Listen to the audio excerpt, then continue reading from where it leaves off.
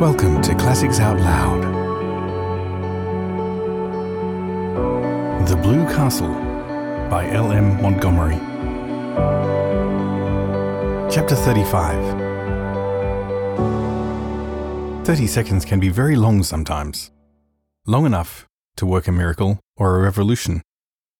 In 30 seconds, life changed wholly for Barney and Valancy Snaith. They had gone around the lake one June evening in their disappearing propeller, fished for an hour in a little creek, left their boat there, and walked up through the woods to Port Lawrence 2 miles away. Valancy prowled a bit in the shops and got herself a new pair of sensible shoes. Her old pair had suddenly and completely given out, and this evening she had been compelled to put on a little fancy pair of patent leather with rather high, slender heels, which she had brought in a fit of folly one day in the winter because of their beauty and because she wanted to make one foolish, extravagant purchase in her life.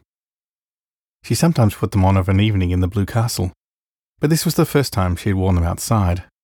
She had not found it any too easy walking up through the woods in them, and Barney had guyed her unmercifully about them.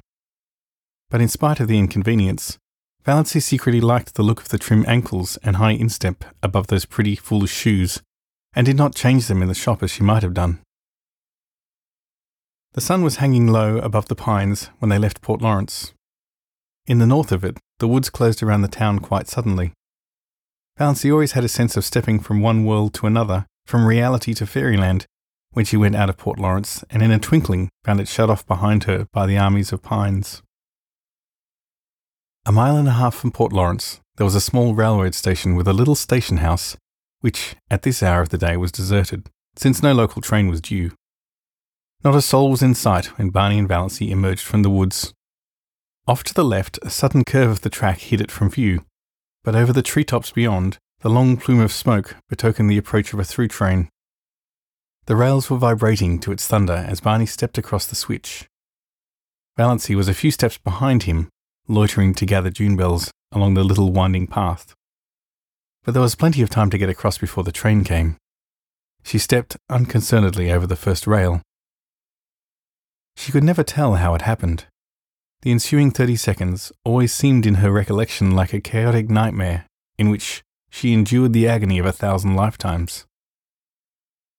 The heel of her pretty, foolish shoe caught in a crevice of the switch.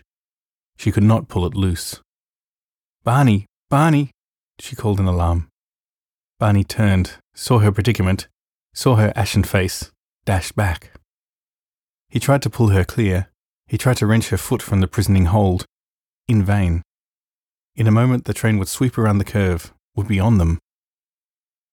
Go quick, you'll be killed, Barney," shrieked Valancy, trying to push him away. Barney dropped to his knees, ghost white, frantically tearing at her shoelace. The knot defied his trembling fingers. He snatched a knife from his pocket and slashed at it. Valancy still strove blindly to push him away. Her mind was full of the hideous thought that Barney was going to be killed. She had no thought for her own danger. "Barney, go! For God's sake, go!" "Never," muttered Barney between his set teeth. He gave one mad wrench at the lace. As the train thundered around the curve, he sprang up and caught Valancy, dragging her clear, leaving the shoe behind her. The wind from the train as it swept by turned to icy cold the streaming perspiration on his face. "Thank God," he breathed. For a moment they stood stupidly staring at each other, two white, shaken, wild-eyed creatures. Then they stumbled over to the little seat at the end of the station house and dropped on it. Barney buried his face in his hands and said not a word. Valancy sat, staring straight ahead of her, with unseeing eyes at the great pine woods, the stumps of the clearing, the long, gleaming rails. There was only one thought in her dazed mind, a thought that seemed to burn it as a shaving of fire might burn her body. Dr. Trent had told her over a year ago that she had a serious form of heart disease, that any excitement might be fatal.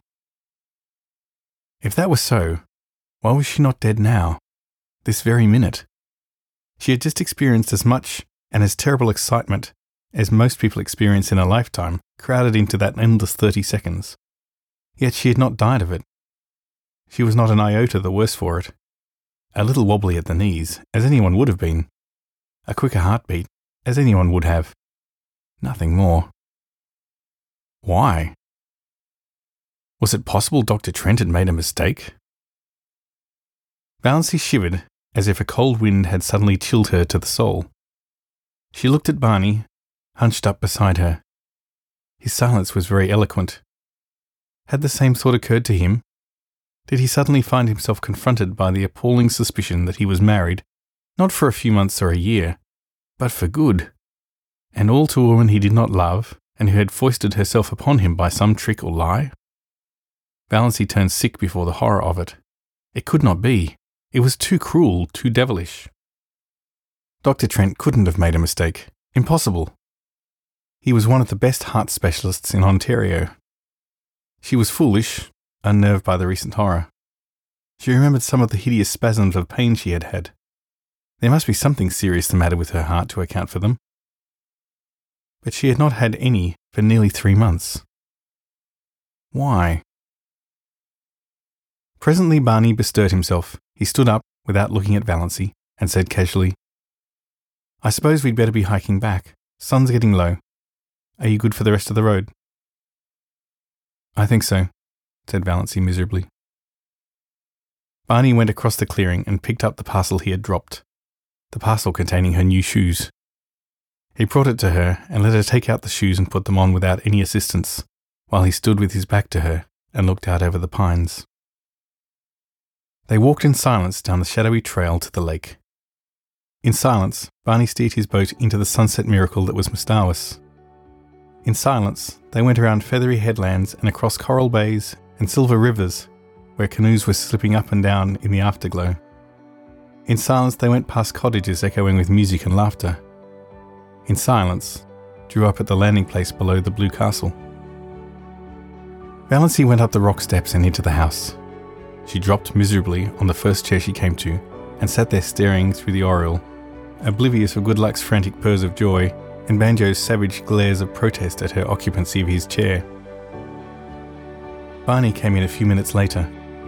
He did not come near her, but stood behind her and asked gently if she felt any worse for her experience. Valancy would have given her year of happiness to have been able honestly to answer yes. "No," she said flatly. Barney went into Bluebeard's chamber and shut the door. She heard him pacing up and down, up and down. He had never paced like that before. And an hour ago, only an hour ago, she had been so happy.